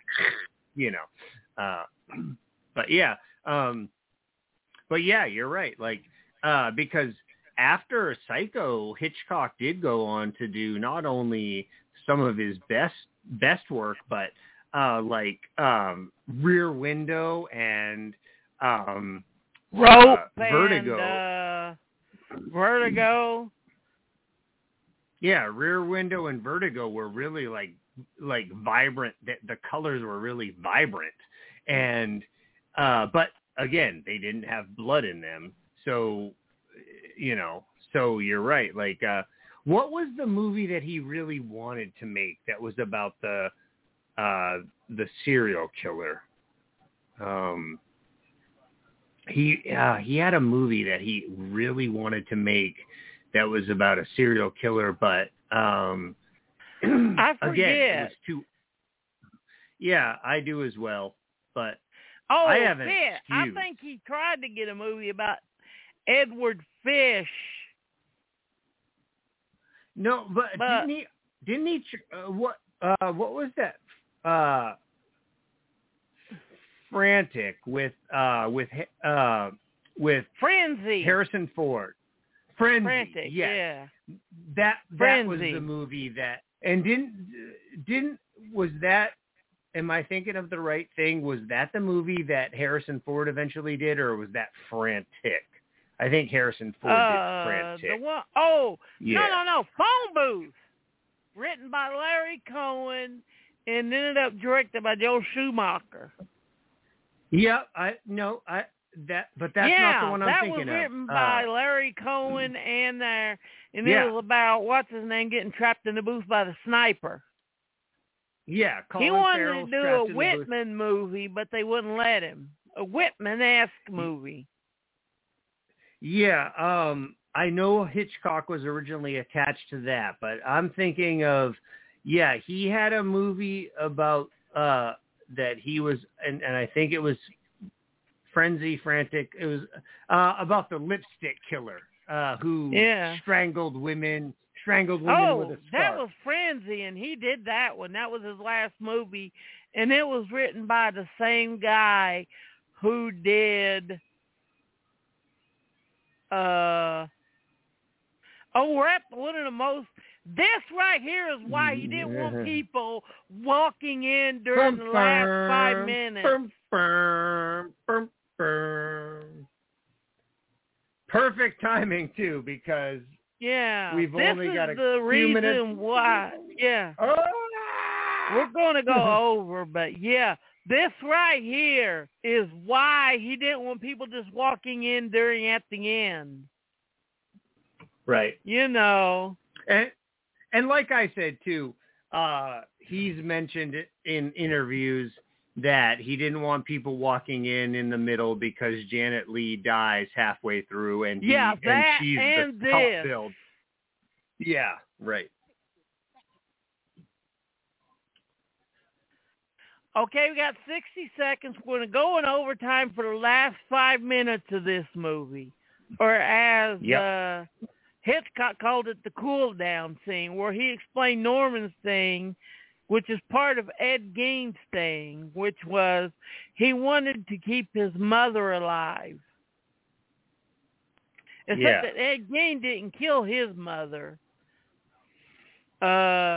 She died of old age. But in this, and so Norman killed Norma, and that caused a psychotic break in him. So let's get a quick rundown of some of the other Psycho stuff. Psycho 2, how do you feel about that? There were like 4 legit sequels. I like Psycho 2. I think that was 5 pretty well done. Yeah. There was Psycho 2, Psycho 3, which was also good. It's aged good. Yeah. And Psycho 3. Psycho 5 at the beginning. Olivia Hussey was great as Norma Bates. Fuck you. And Henry Thomas was good as young Norman. Another fuck you to you because you don't like it, because you're an idiot. That's a joke, people. No, it's not. This is it. This is the last episode. Fuck you. We're all done. No. What about Bates Motel? Have you watched the Bates Motel series? What do you feel? How do you feel about that? Oh, you mean the Bates Motel series in the 90s? Well, either one. I mean, there's 2 now. This one was just the pilot with Bud Cort, where he met Norman as in the asylum, and Norman adopted him, and he gets out, and Norman left the Bates Motel to him. It was going to be one of those where, like, Oh, my God. A different weird story happens in each room at the Bates Motel each week. Yeah. And it wasn't picked up. And the second one was you see this whole last 5 minutes scene? They spent 5 years telling all the information that was just in this one 5-minute scene. Yeah, right. Yeah. I don't know. That's the problem with prequels. Yeah, I say that all the time, and I've mentioned it on other shows with you before where we talk about, prequels. The problem with prequels is you always know where they end. Like, there's no... Yeah, you always know where it's going. But this scene was right here because you had just seen that with Norman becoming, showing the killer and seeing the dead Norman. So you're like, what the fuck? So he did this as a cool down scene. Yeah, it is. I mean, the very last shot is a good. I like the ending. One of the first uses of a subliminal shot. Yeah. And I like that, but what kind of annoys me about this scene is, it's like L.A. Confidential. At the end of L.A. Confidential, when they go out into the street and the guy says, "Hold up your badge so they know you're a cop," and then the police pull up and arrest everyone, and then they spend the next 5 minutes explaining what you just watched. I fucking hate that. Like, if you're not smart enough to understand what happened in a movie. This isn't there to explain what happened. Like I said, this is the cool down scene. You'd just seen that 1, 2, bam, bam, Mrs. Bates dead, bam, Norman's really the killer. You're just sitting there, this is so, breathe. Yeah, but again, again, this does go back to what we were talking about before, is that as film goers who are in our like early 50s, we've seen so many movies and we know so much that, this isn't shocking to us now, and it wasn't shocking to us when we first saw it. But for audiences who originally saw it back in the day, it was that's a shocking. The problem is that what was I said? You can't go home again. That's a problem with a lot of people like me. I seen Psycho 2 first. Yeah, right. Yeah, you mentioned that the other day when we were talking. Yeah. Yeah. Yeah. And then my mother brought this home and I watched this. Yeah. And I still loved it. It made me fall in love with Hitchcock. Because I could appreciate the filmmaking. But there's too many fans, the casuals, who have seen all the bad knockoffs and rip-offs. And then they go back and they liked one of the latter films better, and they're like, this movie is ripping off the film that came out after it because that's my first.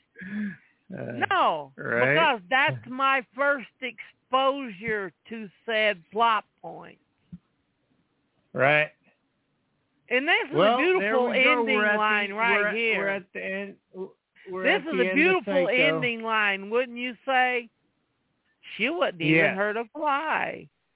And then, boom, there it is. The vision of there. So there we Imagine go, if people. that was the first thing that you've seen of Psycho. You're like, what the fuck? Yeah. Oh, that was a fun one, man. What they were afraid of is they were afraid that people would be pissed off. That the movie theaters were afraid people would be pissed off like that. Right. So, Steven, give us a rundown. We're doing some Halloween shows before we sign off. What do we got? We're going to do our own little cool down of this. This film was so copied and stuff. Yeah.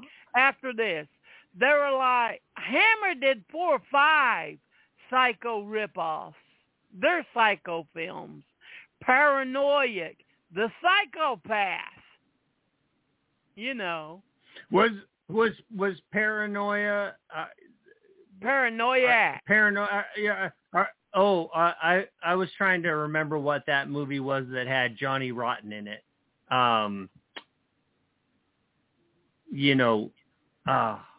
What movie was that? I thought that was a Hammer film.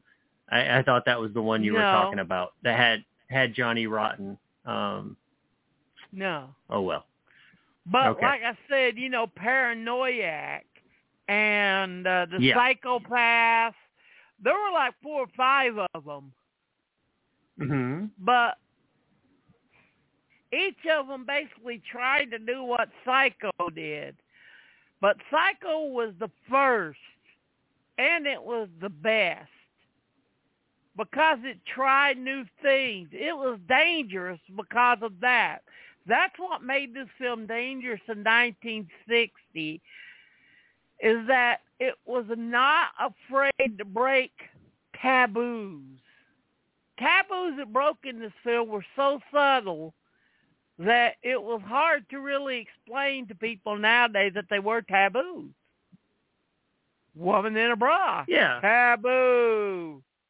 Guys looking at a woman in a bra. Taboo. Unmarried couple having sex.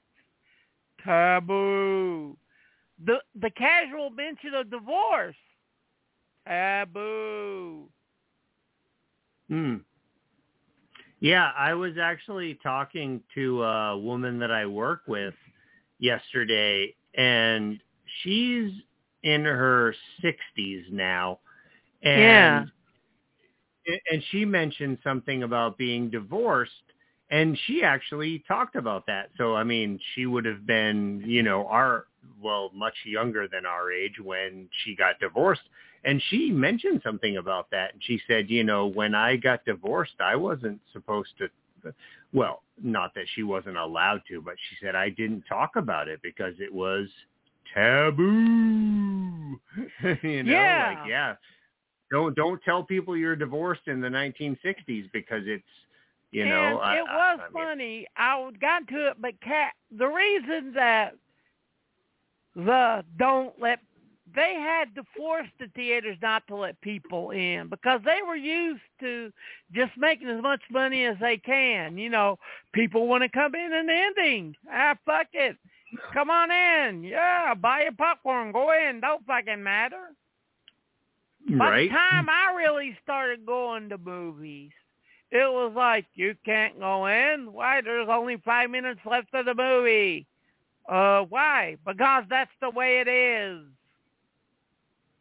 Yeah, my whole experience with movie going my entire life, and again, I bring this up not to embarrass either one of us, but we're both in our 50s. Like, when we went to the movies, you fucking went to the movies. You just paid the ticket and waited for the movie to start. But like I said, when I was growing up in New Jersey, we were able to go into, Times Square and, throw your money down and you could just go in and watch a movie from the middle to the end. But Times Square movie theaters back then, in the 80s were like, they were the just last second run. of the old theaters. Yeah.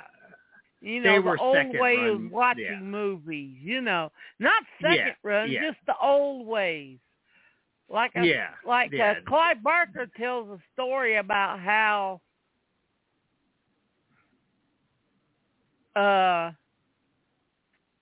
he went in and seen Psycho for the last 5 minutes and things like that, and how the movie is ruined in him because he's seen it like that. Right. And people didn't appreciate it back then, but I'm sure. Imagine you're a gay person going in to watch Psycho, and you're like, oh, God, I'm going to catch shit because I do like being dressed in women's clothes and stuff. They're going to say, oh, you're just like Norman Bates, you're a psycho. But then you got the last 5 minutes, which stress, and we really didn't get into it, that Norman wasn't gay. He wasn't a transvestite. Right. And I think we talked about that a little more. We didn't get into it too much because we were getting towards the end. But I think they expressed that more, not only in the sequels, but like we were talking about, like the Bates Motel TV shows, both the first one and the newest one. I think they try to express that in those shows, and I think I don't think they're doing it defensively. I think they're just saying, hey, like we all acknowledge that this is the world we live in, and people have the right for their to claim their own sexuality, claim their own sexual identity. And I know you and I agree on this, and I hope our listeners do as well. How easy would it have been for Hitchcock to play that lazy card? Oh, he's evil because he's gay. See, he dressed up like a woman. That means he's gay, and he killed her because he's gay, and he had normal feelings that he brought up in her. No, they made sure to say, no. Well, like I was mentioning earlier, I've been watching that new Stephen King, J.J. Abrams, James Franco show, 11/22/63, and they've brought up a lot of really interesting. Yeah. Oh, the Kennedy thing. Yeah. Well, let's see if I'm right. I guess we've lost Nate for good. Well, the upcoming episodes that he wanted me to say was, 1, we got the story episode. I got the cattle prod out. I need to record mine, him and his, but I've got some of the stories already, but it will be done before Halloween. And yes, on Halloween night, we will be recording this in advance. We're going to be doing John Carpenter's Halloween, which I've never done before because I was always afraid back then that it was always overdone. And when it started out, it was. But enough time has passed where I can say about it without it being a podcast cliche. So, yes, we're going to be doing the original Halloween. And I hope you guys enjoyed this. And happy Halloween, everybody. And I will be seeing those of you who go at the Knoxville Horror Fest Saturday and Sunday. So, thank you, everybody. And good night. Good night, sweetheart. Well, it's time to go home. Good night, sweetheart. Well, it's time to go home. I hate to leave you, but I really